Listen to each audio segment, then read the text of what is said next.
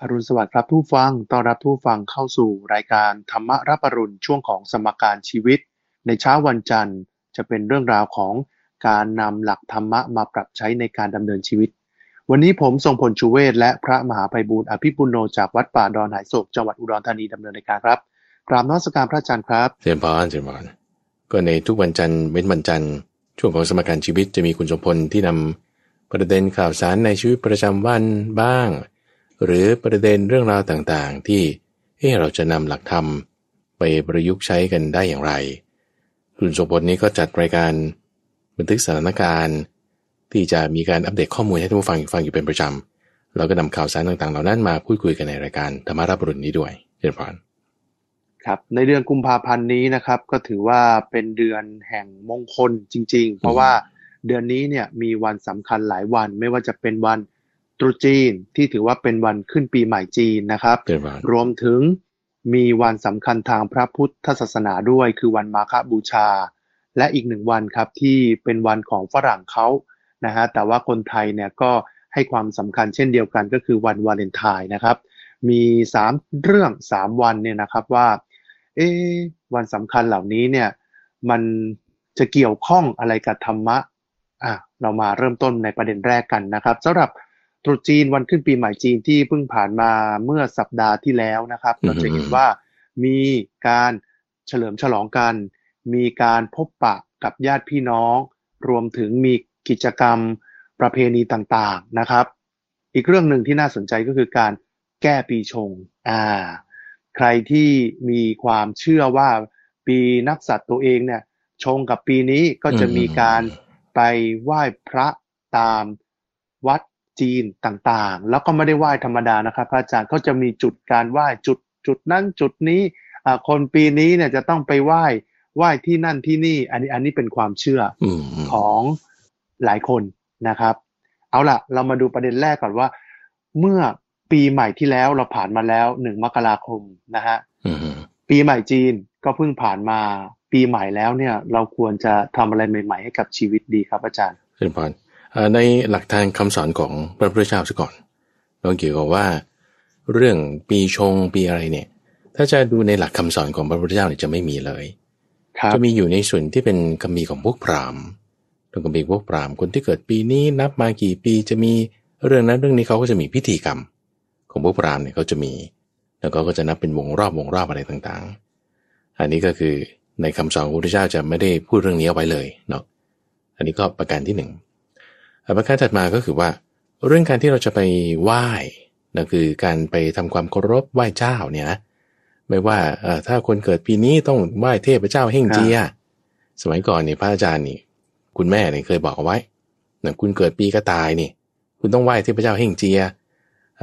แล้วถ้าคุณเกิดปีหมูก็ต้องไหว้เทพเจ้าอีกที่หนึ่งต่างๆกันไปอย่างนี้นะเขาก็จะมีการที่ระบุกันเอาไว้โดยช่วงยิ่งก็คือเกี่ยวกับทางเชื้อสายจีนก็จะมีคำสอนพวกนี้แล้วพวกนี้ก็คืออยู่ใน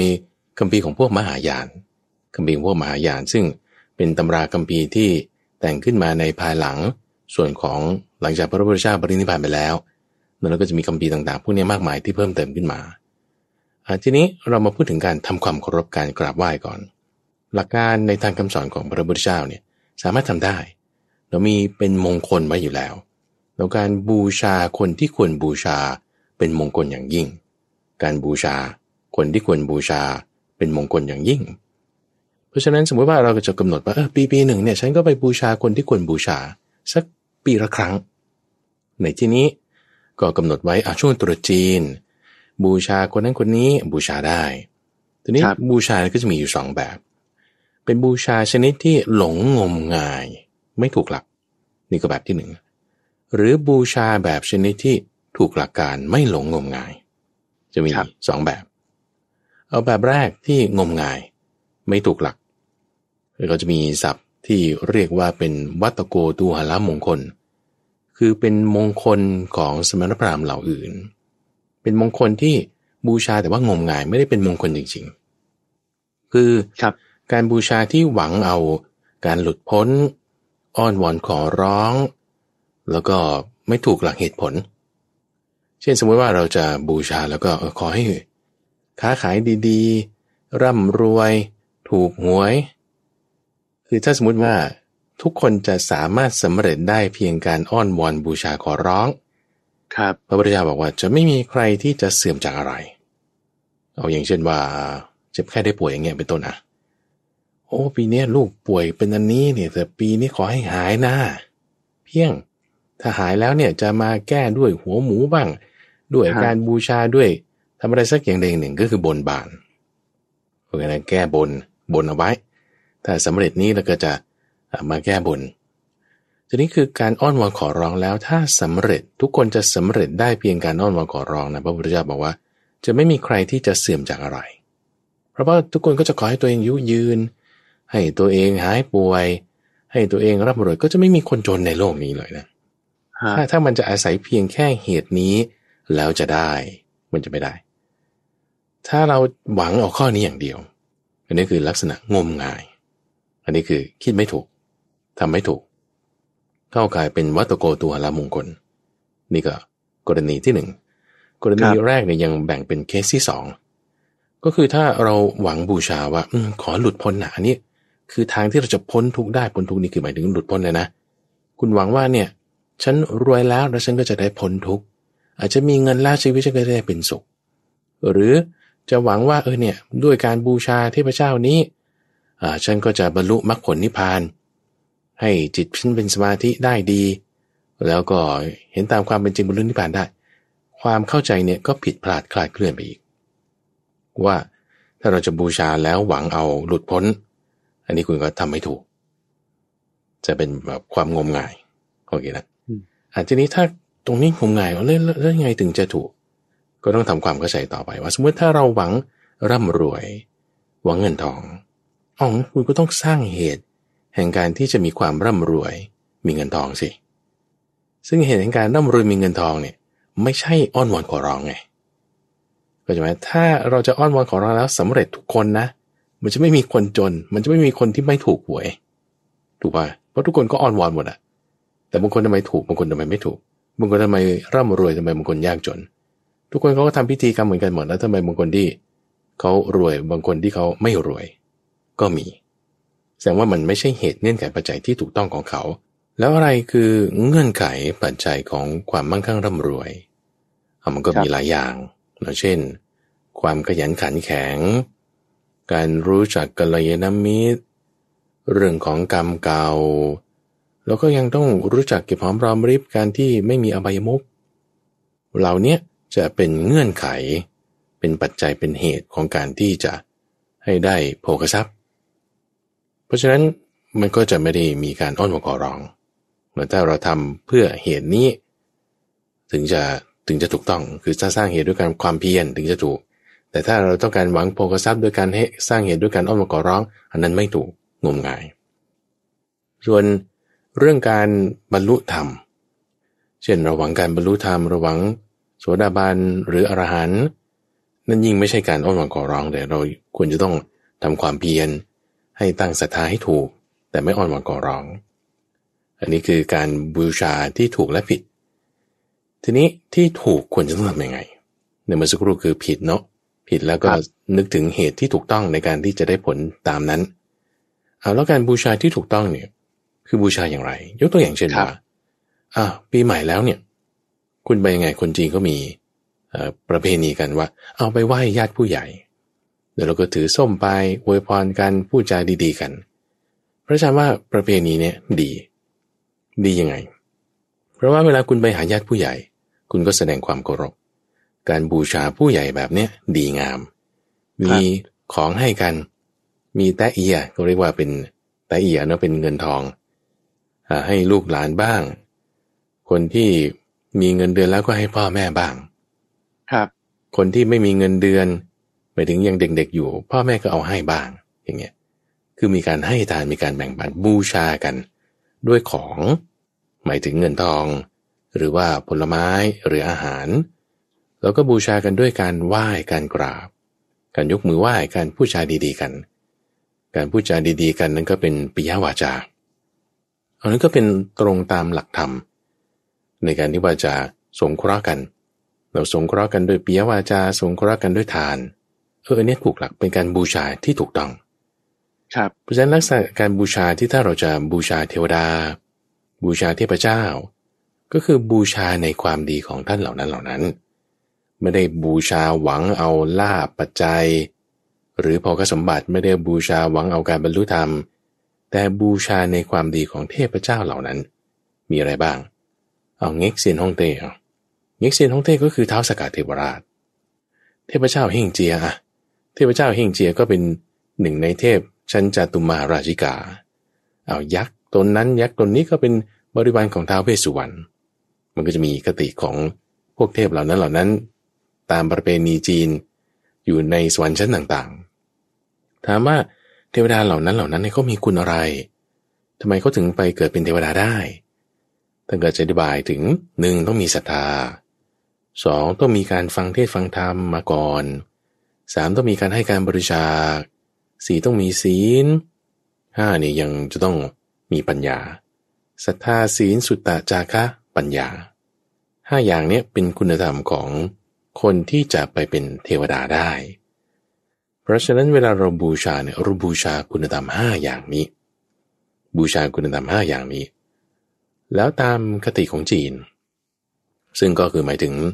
ในทางพุทธศาสนาของมหายานเนี่ยนะเทพเจ้าเหล่านี้เนี่ยเขาก็นับถือพระรัตนตรัย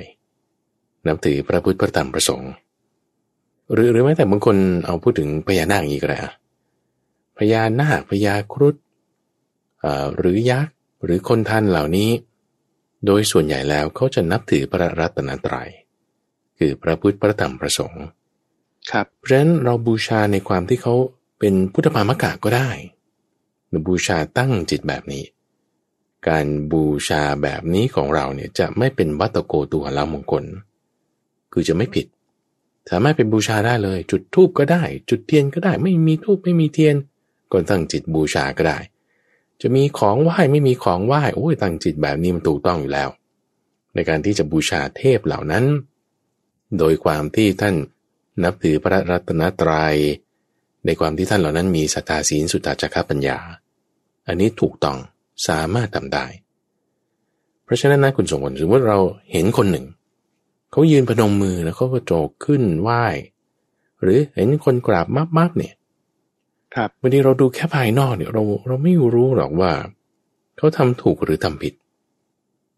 มันอยู่ที่ว่าจิตใจเขาตั้งไว้ยังไงครับโอเคบางทีบางคนไปวัดใช่ป่ะอยู่บางทีมาวัดป่าดอนไหโศกเนี่ยแล้วขึ้นไปพระอุโบสถกราบมับลงไปที่พระประธานคุณตั้งจิตไว้ว่าอะไรบางคนก็มาบ่นขอให้ถูกหวยมันก็จะไม่ถูกแต่ถ้านึกถึงคุณของพระพุทธเจ้าฉันหวังการบรรลุธรรมต้องการจะทำจิตให้สงบอันนี้ก็ถูกต้องบางทีดูภายนอกเราบอกยากต้องพูดคุยต้องสอบถามหรือว่าตั้งจิตไว้ยังไงบางทีเราก็ทำไม่ถูกมาก่อนเราก็ค่อยปรับให้มันถูกต้องเราก็ถึงจะไปได้แล้วประการถัดมาอันนี้คือประการแรกเรื่องการบูชาการกราบไหว้การที่จะไปไหว้เจ้าเนาะแล้วก็ปีใหม่ถัดมาที่พูดถึงว่าการแก้ชงแล้วการแก้ชงเนี่ยก็คือจะมีความคิดว่าปีนี้มันจะดีไม่ดีสำหรับฉันคือจะดีหรือไม่ดีแล้วมันอยู่ที่ว่าเราทำดีหรือไม่ถ้าบอกว่าปีนี้เนี่ยมันจะไม่ดีสมมุตินะมีคนก็ดูดวงมาโอ้ปีนี้คุณทรงพลคุณดวงไม่ดีต้องเกิดเรื่องอย่างนี้อย่างนี้แล้วถามว่าถ้ามีคนดูดวงเนี้ยให้เราเป็นแบบนี้ใช่ป่ะคุณจะทำอะไรครับโอ้ฉันก็ต้องทำความดีไงก็จะต้องรีบทำความดีถ้าจะมีคนบอกว่าสิ่งนี้มันจะไม่ดีจะมีสิ่งไม่ดีเกิดขึ้นครับทีนี้มันจะเป็นประเด็นอย่างนี้คุณสมพลบอกว่าถ้าปีนี้ดวงจะไม่ดีนี่นะเอาค่าแก้อันนี้ 3,000 แล้วก็ด้วยซื้อของอันนี้ไปนะมีวัตถุมงคลอันนี้แก้อันนี้ 3,000 แต่ว่าถ้าซื้อตอนนี้ลดเหลือ 1,900 เท่านั้นนี่นะมันจะเริ่มแบบไม่ค่อยเข้าท่าเนาะครับแต่ถ้าเขาบอกว่าคุณก็ใส่บาตรทำบุญสิเจริญภาวนานั่งสมาธิก็ฟังเขาท่าอยู่นะพระอาจารย์ว่าเพราะว่ามันก็เป็นทางที่ไม่หนีออกจากมรรคไม่เป็นไปเพื่อความงมงายอันนี้จะฟังเขาท่าอยู่ครับทีนี้กลับกันสมมติมีคนดูดวงหรือเขาบอกมาคุณสมบูรณ์เกิดปีเนี้ยปีนั้นแล้วก็มาเป็นปีนี้แล้วก็ ปีนี้ดวงดีมากเลยต้องได้เลื่อน2 ขั้นเงินเดือนขึ้นมีจ็อบเข้าโอ้งานดีแน่นอนครับถ้าสมมุติมีคนดูเราอย่างเงี้ยแล้วเราจะทำอะไรเราก็ต้องทำความดีอยู่ดีป่ะฉันก็ต้องเป็นคนรักษาศีลอยู่ดีไม่ประมาทคือประเด็นเป็นอย่างนี้ว่าพอมีคนบอกให้จะดวงดีเนี่ยเราจะเหลิงไหมเราจะแบบว่ายกแบบยิ่งกว่าคังคกขึ้นวอสบายแล้วไม่ต้องทำอะไรแล้วกิ้งก่าได้ทองอะไรเงี้ยประมาทไม่ได้ยิ่งพลาดเลยก็ต้องทำความดีอยู่ดีป่ะก็ต้องทำความดีอยู่ดีเพราะฉะนั้นมันก็จะชงหรือไม่ชงแล้วมันจะมีประเด็นอะไรคือในทางคำสอนของพระพุทธเจ้าท่านจะไม่ได้พูดถึงเรื่องนี้เลยนะเราก็ต้องทำความดีอยู่ดีนะนี่นะเพราะฉะนั้นถ้าสมมติมีคนมาเตือนว่าไอ้นี่ปีชงนะเราทำไงเราก็ทำความดีสิเราไม่เถียงกับใครหรอกว่าฉันจะชงฉันจะไม่ชงอะไรก็ต้องทำความดีอยู่ดีนำซ้ำก็คือกิเลสมันเอาเรา2 ข้างเสมอคุณสมบัติสมมติบอกว่าคุณปีชงเนี่ยปีนี้คุณต้องทำอันนี้เราก็จะเถียงกับเขาด่าเขาอีกเราก็ไม่ดีถือว่าเพราะเราพูดไม่ดีออกไปไม่เป็นปิยวาจาครับหรือถ้าสุดตรงอีกข้างหนึ่งเราก็แบบงมงายทำสิ่งที่ไม่ถูกเช่นแบบเป็นเรื่องงมงายเป็นเรื่องมัตตโกทุงร่ามงคลอย่างที่ว่าไปกิเลสก็เอาเราข้างนั้นด้วยเหมือนกันเอาเรา2 ข้างเพราะฉะนั้นเราทำยังไงเราต้องไปตรงกลางคือมัชฌิมาปฏิปทาก็ไม่เถียงกับเขาหรอกในขณะเดียวกันก็ไม่งมงายด้วยแล้วทำยังไงก็ไปกลางๆนี่แหละก็คือทำความดีของฉันต่อไปตื่นเช้ามาก็แผ่เมตตานั่งสมาธิ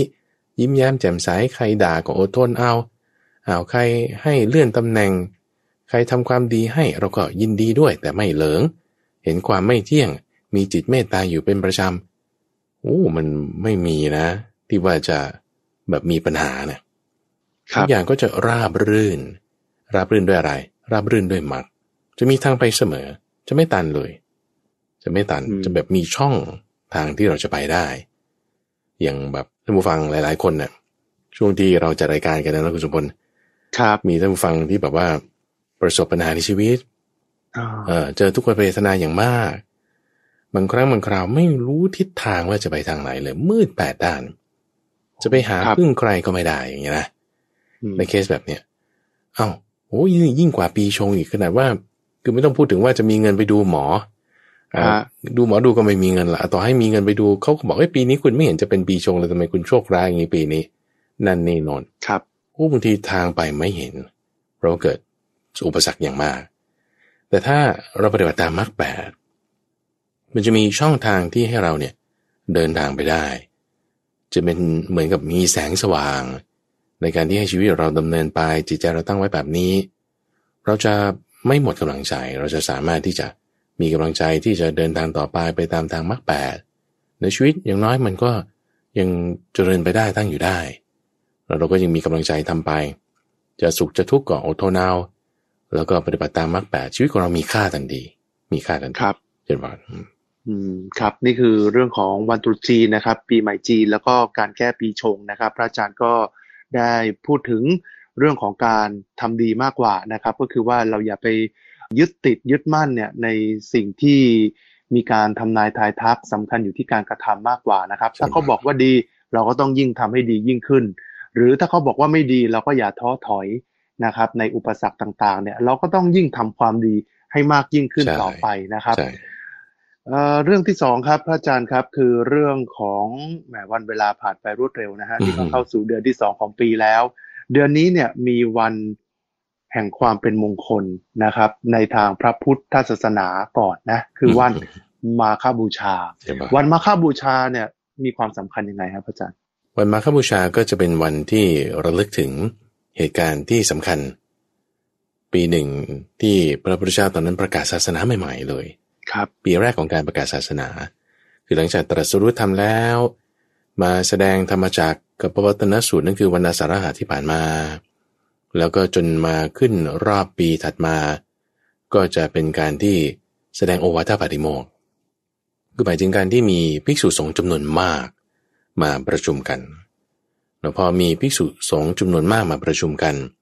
ก็ต้องมีหลักเกณฑ์หลักการในการที่จะบริหารจัดการคณะสงฆ์ถ้าสมมติเราจะเปรียบเทียบ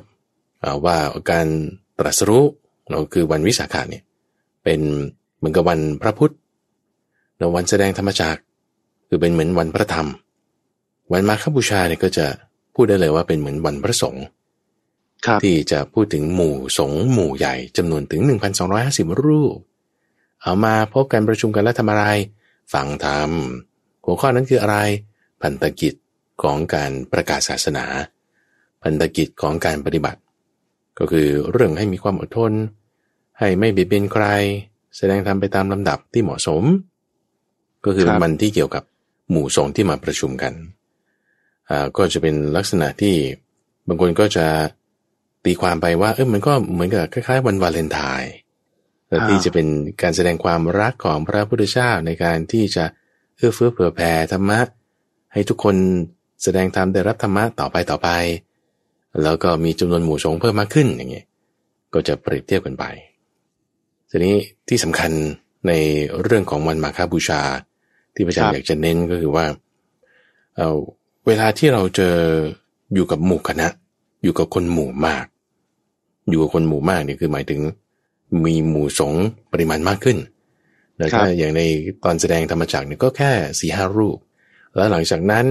ก็มามียศกุลบุตรก็เพิ่มเป็น60 กว่ารูปก็ไม่ได้ค่อยมีปัญหาอะไรมาแต่พอมาเป็นหลายพันรูปแล้วก็เป็นเยอะๆมากขึ้นเนี่ยเริ่มมีปัญหาเราจะป้องกันยังไงก็ต้องมีความอดทนกันเพราะฉะนั้นในยุคปัจจุบันเนี้ยคนก็มากขึ้นเนาะประเทศไทยเราก็มีประชากรมากขึ้น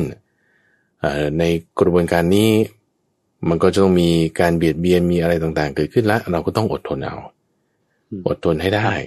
แล้วก็ไปอยู่กับมันให้ได้ในเรื่องของโควิดบ้างอะไรบ้างแล้วพอเราอยู่กับเขาได้ชีวิตของเราเนี่ยก็จะค่อยเป็นไปวันมาฆบูชา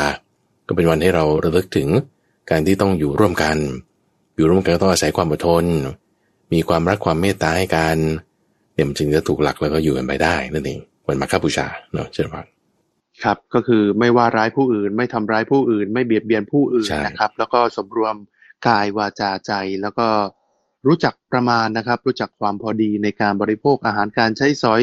สิ่งต่างๆนะครับฝึกจิตฝึกใจให้สงบนะครับชำระจิตใจให้สงบมี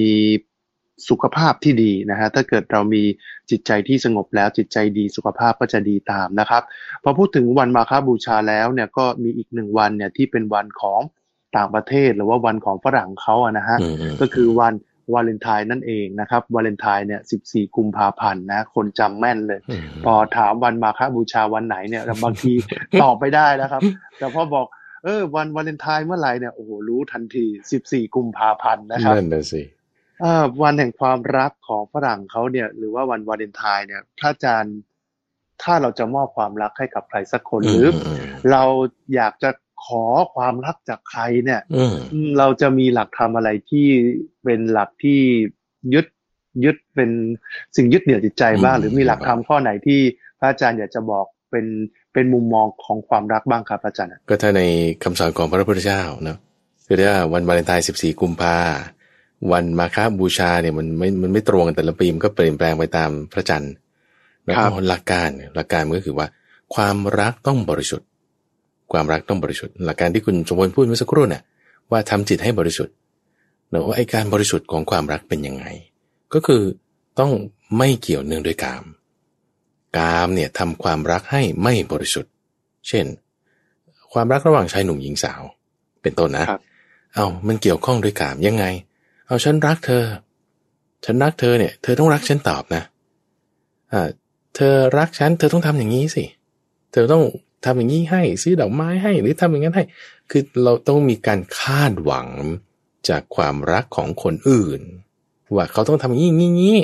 ถึงจะแสดงถึงความรักอย่างนี้ทำไมช่วงนี้ดอกไม้มันแพงเหลือเกินโดยเฉพาะยิ่งดอกกุหลาบนอกจากดอกไม้แล้วช็อกโกแลตอะไรก็แพงร้านอาหารอะไรก็จองยากไปหมดเลยนั่นแหละก็เพราะว่าเขาต้องเจาะจงว่าอันเนี้ยต้องมาแสดงกันแบบนี้แล้วลักษณะที่ว่าจะต้องมีความพอใจไปในกามวัตถุคำว่ากามวัตถุเนี่ยคือหมายถึงสิ่งที่เป็นตาหูจมูกลิ้นกายที่เราสัมผัสได้นะก็เป็นรูปเป็นเสียงเป็นอาหารเป็นสิ่งของถ้าเรายังจะมีความพอใจยินดีลุ่มหลงไปในวัตถุสิ่งของภายนอกคาดหวังเหล่านี้ แล้วคิดว่าเนี่ยคือการแสดงออกซึ่งความรักนั้นน่ะไม่บริสุทธิ์เพราะเป็นอามิตรเนื่องด้วยสิ่งอื่นเนื่องด้วยช็อกโกแลตเนื่องด้วยดอกกุหลาบเนื่องด้วยอาหารการกินเนื่องด้วยแบบต่างๆสมบัติทางกายเหล่านี้ความรักนั้นน่ะไม่บริสุทธิ์เพราะมันเป็นอามิตรเปื้อนแปดด้วยสิ่งภายนอกโอเคทีนี้ความรักที่บริสุทธิ์ก็คือเอาสิ่งที่เป็นอามิตรเนี่ยออกไปไม่ได้แคร์เลยไม่ได้แบบฉันจะต้องให้เขามาพูดอย่างนี้หรืออะไรต่างๆความรักที่จากจิตใจจริงๆไม่ได้คาดหวังสิ่งภายนอกนั่นคือความรักที่บริสุทธิ์ครับท่านใช้ศัพท์เฉพาะเราเรียกว่าเมตตาเนี่ยคือความรักที่ไม่คาดหวังเอาผลไม่คาดหวังเอาสิ่งตอบแทนท่านจะเปรียบเทียบอย่างเช่นมารดารักลูกรักบุตรหรือธิดาโอ้คลอดนี่นะต้องกว่าจะคลอดได้ต้องตั้งครรภ์มา40 สัปดาห์เนาะครับโอ้เจ็บปวดมากแล้วก็คลอดออกมาแล้วเจ็บปวดขนาดนี้เห็นลูกปุ๊บเนี่ยโถความเจ็บปวดเนี่ยหายเป็นปลิดทิ้งยินดีพอใจไม่ได้คิดโกรธว่าไอ้หนูคนนี้ทำไมทำให้ฉันเจ็บปานนี้ไม่คิดเลยครับทั้งที่ว่าเจ็บปวดปานนี้ก็ยังไม่ได้แคร์ถึงสัมผัสภายนอกนั้นแต่ว่ามีความรักความปรารถนาดีให้โดยที่เขายังไม่ได้ทำอะไรให้เราเลยนะไม่ต้องคาดว่าลูกต้องยิ้มสิลูกต้องอย่าร้องไห้สิลูกต้องอะไรอย่างเงี้ยไม่มีคลอดออกมาแล้วดีใจละยังมีชีวิตอยู่แค่นี้เองความรักเนี่ยบริสุทธิ์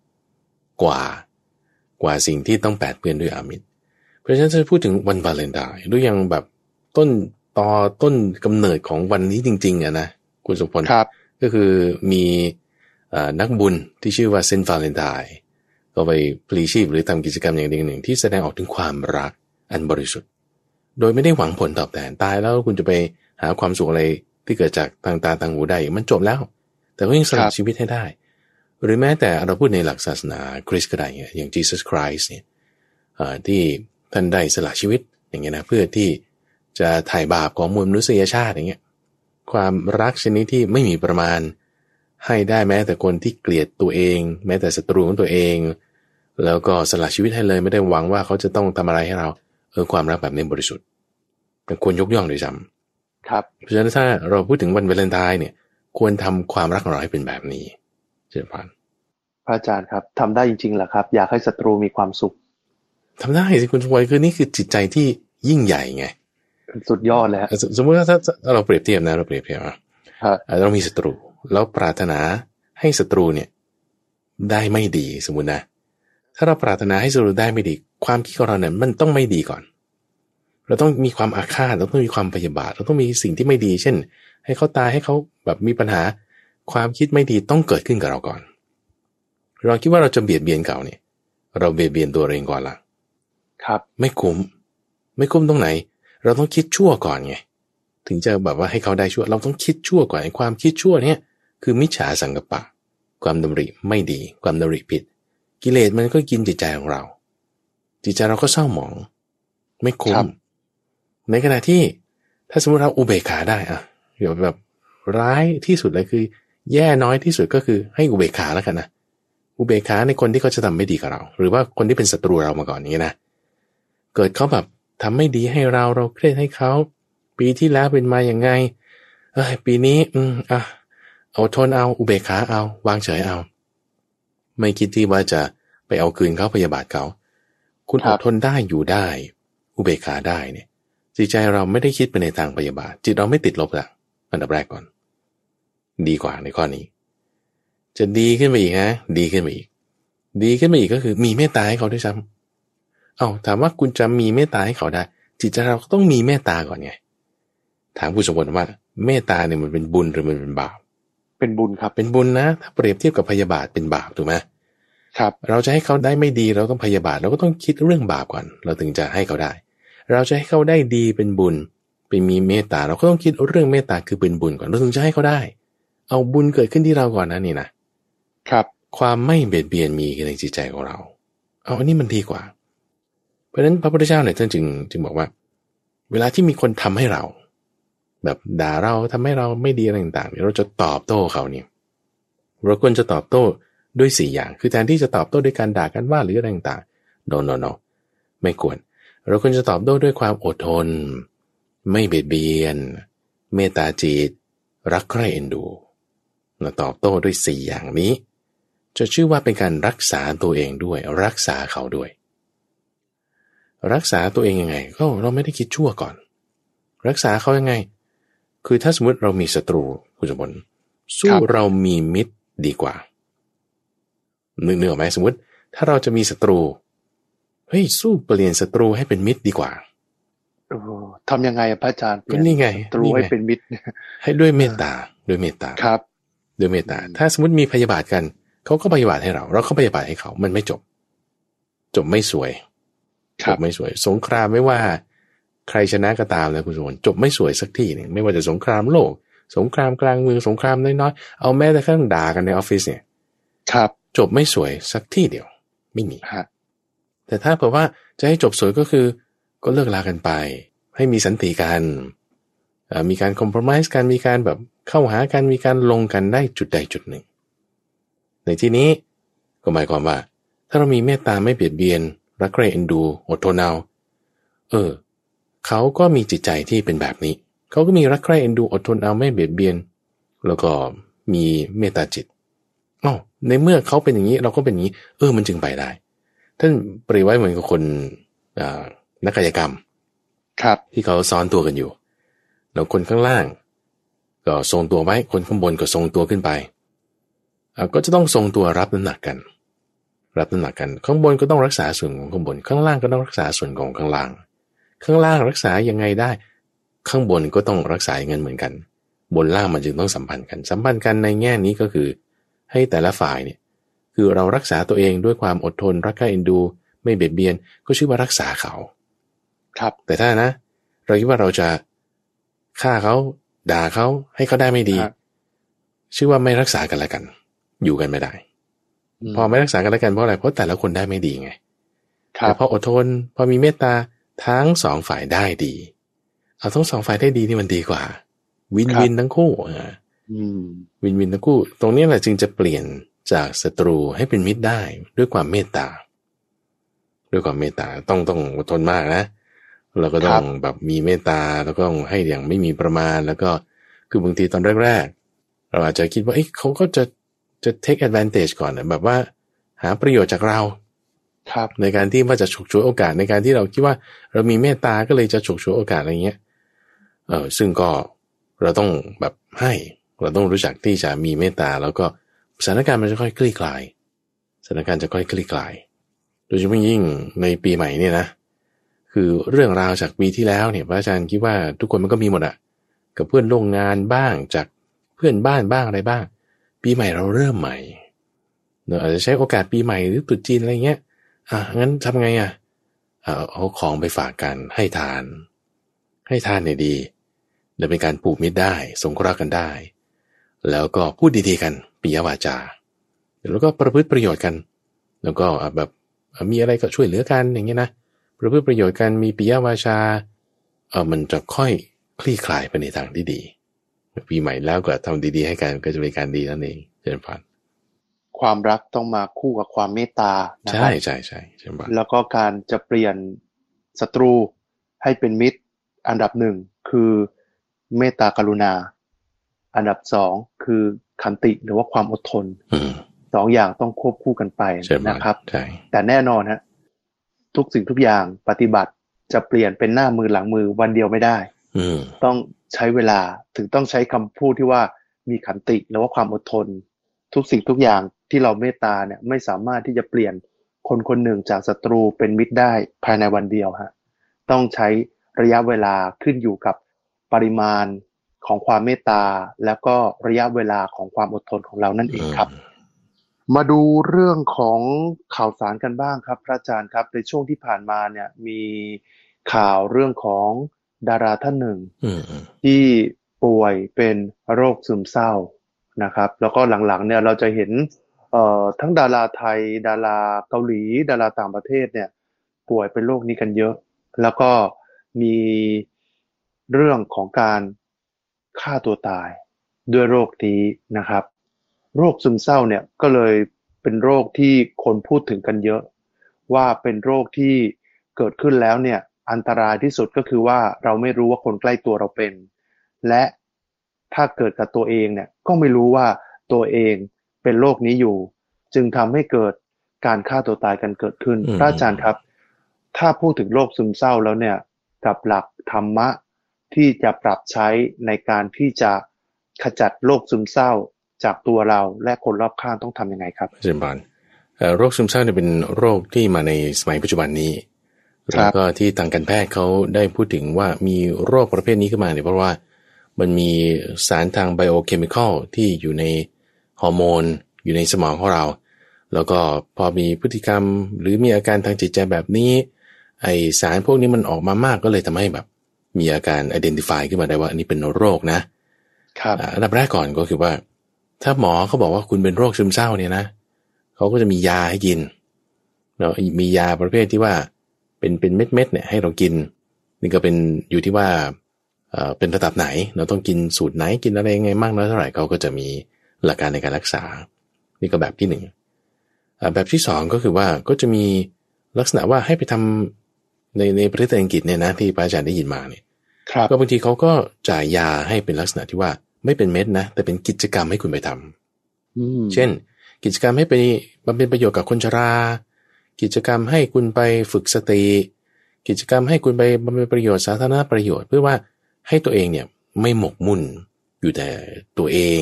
แต่ไปเจอคนอื่นที่ทำกิจกรรมแล้วก็จะค่อยปรับตัวเองให้ดีขึ้นได้แบบนี้ก็มีแต่ทีนี้ถ้าถูกหมอเขาบอกว่าในคุณเป็นอย่างนี้แล้วเนี่ยก็ต้องทำตามกิจกรรมหรือยาที่เขาให้กินอันนั้นไปก่อนโอเคนะทำไปก่อนแล้วจะมาปฏิบัติเพิ่มเติมคืออย่าไปคิดว่าฉันจะไปเข้าคอร์สปฏิบัติธรรมแล้วคิดว่าอาการโรคซึมเศร้ามันจะหายไปคือถ้าถึงขนาดว่าหมอเขาให้ยาแล้วเนี่ยโอ้ยมันก็ไม่ได้จะหายง่ายๆมันเลยมาจุดนั้นมาแล้วแต่ถ้าอยู่ในขั้นที่ว่าฉันเป็นโรคซึมเศร้าหรือเปล่าเนี่ยเราจะดูยังไงอันนี้สำคัญกว่าเพราะว่าคนส่วนใหญ่เขาไม่ได้เป็นก็มีบางส่วนที่เป็นใช่ไหมที่ฉันจะรู้ได้ไงว่าฉันเนี่ยจะเป็นแล้วมันก็อยู่ที่ว่าสาเหตุมันมีอันดับแรกก่อนคือเครียดถ้าเครียดอยู่เรื่อยเครียดอยู่เรื่อยเครียดสะสมเครียดเรื้อรังอันนี้แน่นอนเป็นได้คือความคิดในทางลบของเรามันมีอยู่มากตัวอย่างเช่นว่าลูกถูกแม่หรือพ่อด่าหรือลูกน้องถูกเจ้านายด่าหรือเรามีงานการทำถูกลูกน้องด่าสมมติเราถูกเรื่องไม่น่าพอใจอย่างใดอย่างหนึ่งให้หงุดหงิดกังวลใจไม่สบายใจเรื่องโรคภัยไข้เจ็บบ้างอะไรบ้างทีนี้แล้วเรามาคิดอยู่เป็นประจำสมมติว่าเราโดนภาษาอะไรหนึ่งนะเช่นถูกด่าเนี่ยก็ผ่านทางหูแล้วใช่ปะผ่านทางหูแล้วเป็นภาษามาเข้าสู่จิตใจมันก็เกิดทุกขเวทนาหลักการเป็นอย่างนี้นะว่าพอมีภาษาอันเป็นที่ตั้งแห่งความรู้สึกที่เป็นทุกข์มากระทบในที่นี้คือเสียงกระทบหูมันก็จะเกิดทุกขเวทนาคือความรู้สึกที่เป็นทุกข์ขึ้นในช่องทางใจของเราพอเกิดทุกขเวทนานี้ใครเป็นคนรับจิตเราเนี่ยเป็นคนรับหูเราเนี่ยไม่ได้จะสุขทุกข์ไปตามเสียงเนาะแล้วแต่คำชมคำด่าหูมันก็เฉยของมันแต่ว่าจิตของเราเนี่ยจะขึ้นจะลงไปตามเวทนาสุขหรือทุกข์ที่มากระทบนั้นครับโอเคนะทีนี้นี่คือจังหวะเดียวครั้งเดียวถ้าครั้งเดียวจบมันก็ดีไงแต่บางครั้งเราถูกด่าเสร็จปุ๊บกลับมานั่งโต๊ะเนี่ยเราคิดอีกรอบหนึ่งนั่นคือคุณก็มีภาษาไม่ใช่เสียงแล้วนะนี้เป็นธรรมารมณ์ในทางใจก็คิดซ้ำอีกรอบหนึ่งเดินไปเข้าห้องน้ำคิดอีกรอบหนึ่งก็ถูกแทงอีกรอบหนึ่งครับทุกเวทนาเนี่ยท่านเปรียบเหมือนกับลูกศรที่มาแทงไว้ที่จิตของเราพอออกจากห้องน้ำคิดอีกรอบหนึ่งก็ถูกแทงแล้วดอกที่สี่ละกลับมาบ้านเล่าให้คนที่บ้านฟังอีกดอกที่ห้าอีกเล่าแล้วก็นอนก็ยังไปฝันอีกดอกที่หกที่เจ็ดอีกตื่นมายังคิดอีกดอกที่แปดอีกนี่ก็ถูกแทงซ้ำเข้านี่แล้วจิตมันจะไหวเหรอใช่ป่ะล่ะจิตมันก็ถูกซ้ำย้ำเข้าไปอยู่อีกนี่เขาเรียกย้ำคิดย้ำทำคนย้ำคิดย้ำทำมากเนี่ยจะเป็นโรคซึมเศร้าได้ทีนี้พอหนักเข้าใช่ไหมจิตใจเป็นอย่างนี้เนี่ยปุ๊บเนี่ยไอ้ร่างกายมันไปตามหมายความว่าไงหมายความว่าร่างกายเนี่ยมันก็จะ มีความเครียดเกิดขึ้นละจากจิตใจที่เราเป็นอย่างนี้มันก็จะแบบมีน้ำย่อยออกมามากมีฮอร์โมนประเภทนี้หลั่งออกมามากกล้ามเนื้อมันก็ตึงขึ้นความดันก็สูงขึ้นเป็นอย่างนี้เรื่อยๆนอนไม่หลับอ่อนเพลียเมื่อยล้าปวดเมื่อยน้ำหนักลดลงกินไม่ได้ท้องอืดเนี่ยเป็นอาการของคนที่จะย้ำคิดย้ำทำมากมีความเครียดมากสะสมมันก็จะเป็นโรคซึมเศร้าขึ้นมาครับอันนี้คือแบบสาเหตุนะเอาแล้วแก้นี่ควรจะแก้ยังไงเนอะเพราะว่าทุกวันนี้บางทีมันก็เครียดนะ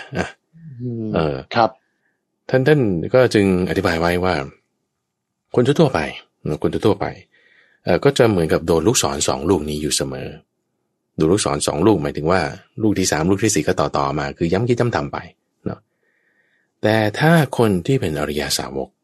หมายถึงคนที่ฟังคำสอนของพระพุทธเจ้าแล้วปฏิบัติดีปฏิบัติชอบทำไมต้องว่าอย่างนี้เพราะว่าเราก็ได้ยินคำสอนของพระพุทธเจ้าอยู่กันทุกคนอยู่แล้วนะสาวกเนี่ยสาวกนี่คือผู้ฟังคำสอน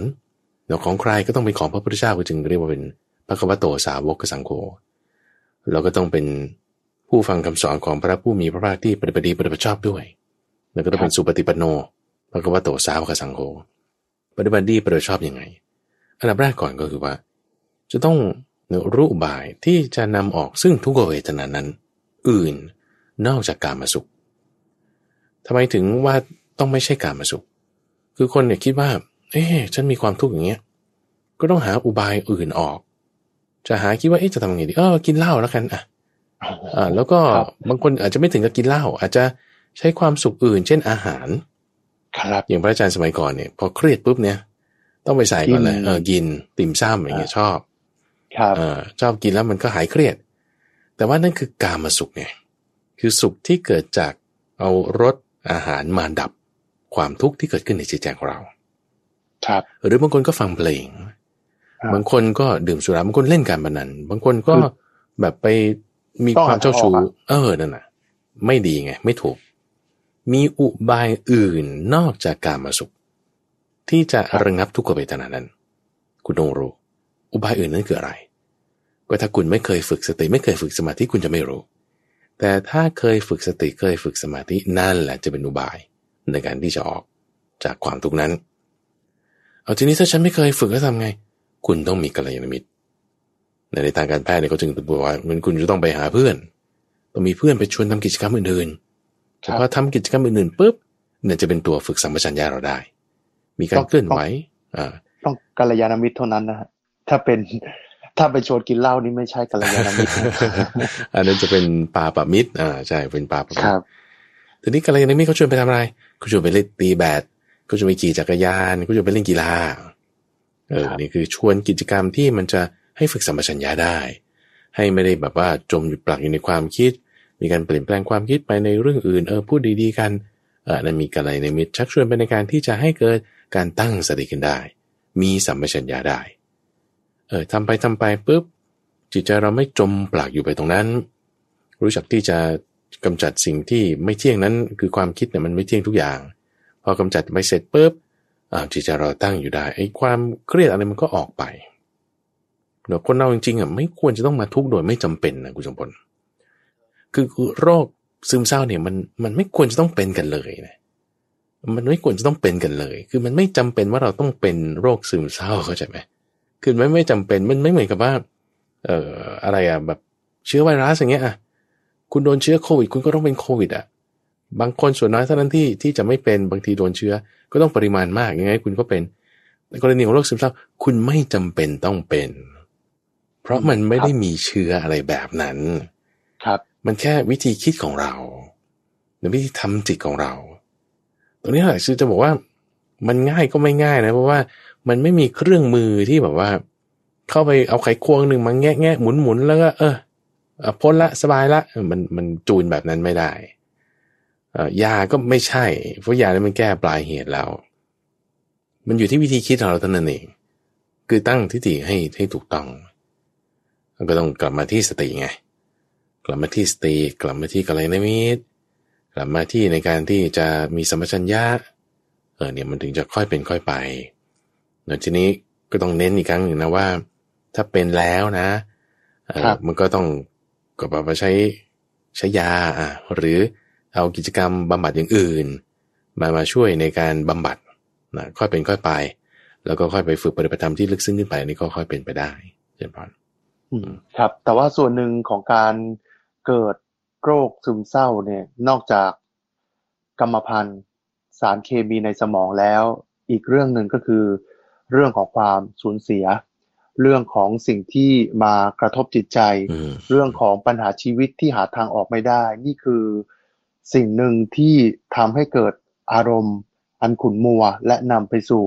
โรคซึมเศร้านะครับคือจะถามประเด็นนี้กับพระอาจารย์เรื่องของความสูญเสียหรือว่าสิ่งที่มากระทบจิตใจอะครับพระอาจารย์ว่าถ้าเกิดเหตุการณ์แบบนี้เกิดขึ้นเนี่ยควรจะปรับจิตปรับใจอย่างไรให้ผ่านพ้นช่วงนี้ไปได้อย่างรวดเร็วครับเวลาที่มีเหตุการณ์แบบรุนแรงนำมากระทบเช่นคนรักของเราคนใกล้ตัวคนที่เรารักอาจจะเป็นพ่อแม่อาจจะเป็นลูกอาจจะเป็นพี่น้องที่เรารักเนี่ยเกิดแบบว่าตายไปสูญเสียไปแล้วแบบช็อกซินิม่าขึ้นมาโอ้นี่แล้วก็แบบย้ำคิดย้ำทำอันนี้ก็จะเป็นโรคซึมเศร้าได้ในกรณีของเคสที่เกิดขึ้นเร็วๆเนี่ยนะคุณสมบัติครับคดีรถชนหมอกระต่ายนะครับเป็นจักษุแพทย์หญิงที่อนาคตไกลนะครับแต่ว่าก็ถูกรถชนในขณะเดินข้ามทางม้าลายนะครับรถมอเตอร์ไซค์ชนครับทีนี้ว่าพอมีแบบนี้เกิดขึ้นเราก็จะพูดอยู่สัก 2-3 แง่มุมนะคุณสมบัติในเบื้องแรกก่อนครับก็คือในความที่ว่าเกิดความสูญเสียนี่เฉพาะเจาะจงมากับคนที่รักถ้าสมมติว่าเราเกิดคนที่เป็นคนที่เรารักแล้วเขาเกิดสูญเสียไปเราจะทำจิตอย่างไรสำหรับคนที่ยังต้องอยู่ต่อไปเรื่องนี้เคยเกิดขึ้นกับภิกษุณีที่ชื่อว่าปตาจาราตอนที่เธอยังเป็น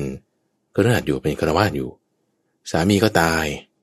ลูก2 คนที่เพิ่งคลอดออกมาก็ตายพ่อแม่แล้วก็พี่ชายของตัวเองก็ตายอีกโอ้นี่แบบว่าคือช็อกมากในความที่ว่าทั้งญาติรอบตัวตัวเองตายหมดเลยเหลือคนเดียวตอนแรกคิดว่าลูกตายจะไปพึ่งสามีสามีก็ตายอีกพอสามีตายจะไปพึ่งพี่พี่ก็ตายอีกพอพี่ตายจะไปพึ่งพ่อแม่ก็ตายด้วยโอ้ไม่มีใครเป็นที่พึ่งจริงๆเธอนี่แบบว่าตกใจมากจนกระทั่งแบบเสียสติไปชั่วระยะเวลาหนึ่งครับท่านก็ให้ทำความเข้าใจอย่างนี้ปริยายตรงนี้ท่านเรียกว่าเป็นน้ำตาปริยายที่ชื่อว่าน้ำตาที่ไม่มีประมาณนั่นคือเปรียบเหมือนกับมหาสมุทรทั่วโลกเรามีปริมาณน้ำที่มากเราจะไม่ได้ประมาณได้เลยว่ามันกี่ลิตรเนี่ยนะครับถ้าเปรียบเทียบกับน้ำตาของเราที่หลั่งไหลออกจากเหตุการณ์นี้เหตุการณ์ที่บอกว่าสูญเสียคนที่เรารักนี่แหละเหตุการณ์นี้คุณจะประมาณน้ำตาสักเท่าไหร่เอาสักปี๊บหนึ่งละกันนะปี๊บหนึ่งนี่ก็20 ลิตรปี๊บหนึ่งแล้วถ้าเรานับเอาย้อนหลังไป1 กับที่เราเจอเหตุการณ์นี้แล้วเสียใจมากๆเนี่ยเอาน้ำตามารวมกันชาติ1กับปี๊บหนึ่งชาติ1กับปี๊บหนึ่งแต่พระอาจารย์ว่ามันไม่ถึงหรอกปี๊บหนึ่งเนี่ยนะอาจจะแบบสัก1 กุถังเอา1 แกลลอนแล้วกัน5 ลิตร10 ลิตรปรากฏว่าถ้าเอาน้ำตานั้นมารวมกันทั้งหมดเนี่ยเปรียบเทียบกับน้ำทะเลในมหาสมุทรทั้ง4นะ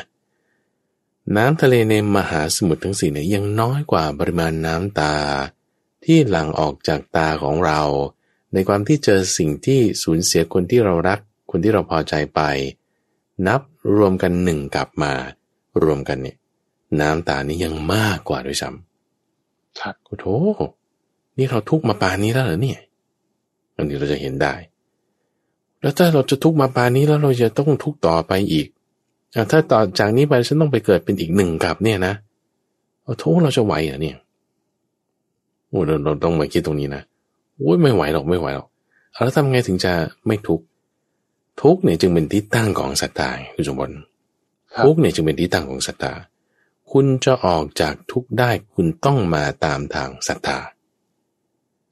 เราจะออกจากทุกข์ได้เราต้องมาตามทางศรัทธาทำไม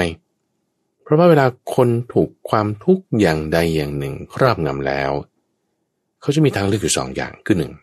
1จะ ร่ำให้คร่ำครวญทุบอกชกตัวถึงความเป็นผู้งุนงงคลั่งเพ้อนี่คือทางที่หนึ่งหรือสองเขาจะต้องมาคิดว่าใครนอจะรู้ทางออกของความทุกข์นี้สักหนึ่งหรือสองวิธีใครนอใครนอใครนอใครจะรู้ทางออกของความทุกข์นี้นางปตาจาราทำยังไงไม่รู้ว่าทุกข์ป่านนี้จะแก้ไงไปมาไปเจอพระพุทธเจ้านี่ก็มาถูกทางแล้วพระพุทธเจ้านี่แหละจะรู้ทางออกของความทุกข์นี้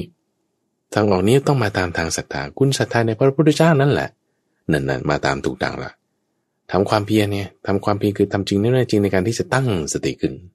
ให้เห็นสิ่งนี้เป็นความเป็นของไม่เที่ยงเป็นเรื่องธรรมดา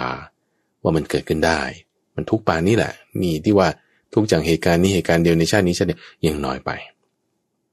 ก่อนหน้านี้มาแล้วก็ทุกกว่านี้อีกต่อจากนี้ไปก็จะทุกกว่านี้อีกถามว่าทุกแล้วเราจะไปมีศรัทธาได้คุณจะต้องมีกัลยาณมิตรมีคนแนะนำหรืออย่างน้อยก็ต้องมีสติระลึกได้พอเราเจอทุกข์แล้วนี่แหละถือว่าดีแล้วแหละในความที่เราจะตั้งศรัทธาขึ้นได้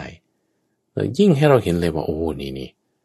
เราต้องทำอะไรสักอย่างใดอย่างหนึ่งเพื่อให้ตัวเราเนี่ยพ้นจากความทุกข์นี้ได้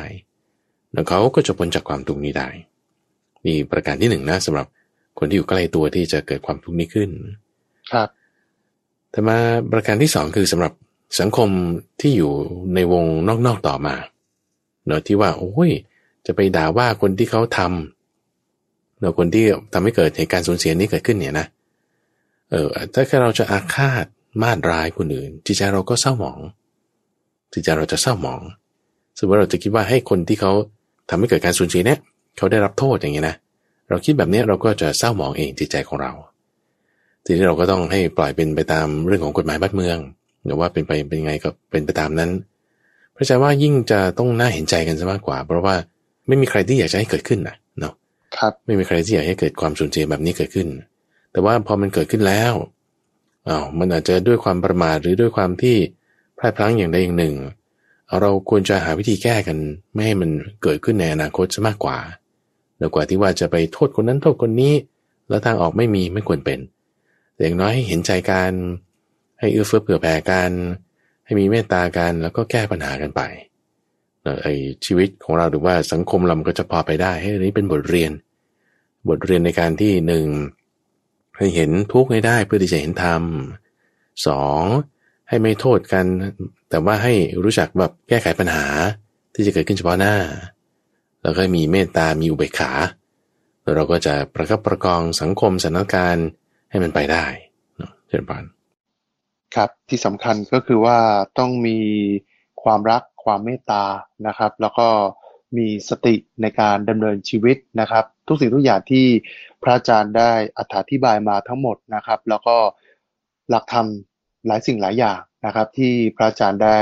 พูดคุยกันในวันนี้นะครับหวังว่าคงจะเกิดประโยชน์ต่อทุกท่านเนี่ยไม่มากก็น้อยเลยทีเดียวนะครับทั้งหมดนี้คือเรื่องราวที่นำมาฝากกับผู้ฟังในรายการธรรมะรับอรุณช่วงของสมการชีวิตในเช้าวันจันทร์วันนี้นะครับวันนี้เวลาหมดแล้วครับผมทรงพลชูเวศและพระมหาไพบูลย์อภิปุโนจากวัดป่าดอนหายโศกจังหวัดอุดรธานีลาท่านผู้ฟังไปก่อนนะครับพบกันใหม่ในครั้งหน้าสวัสดีครับเชิญพาน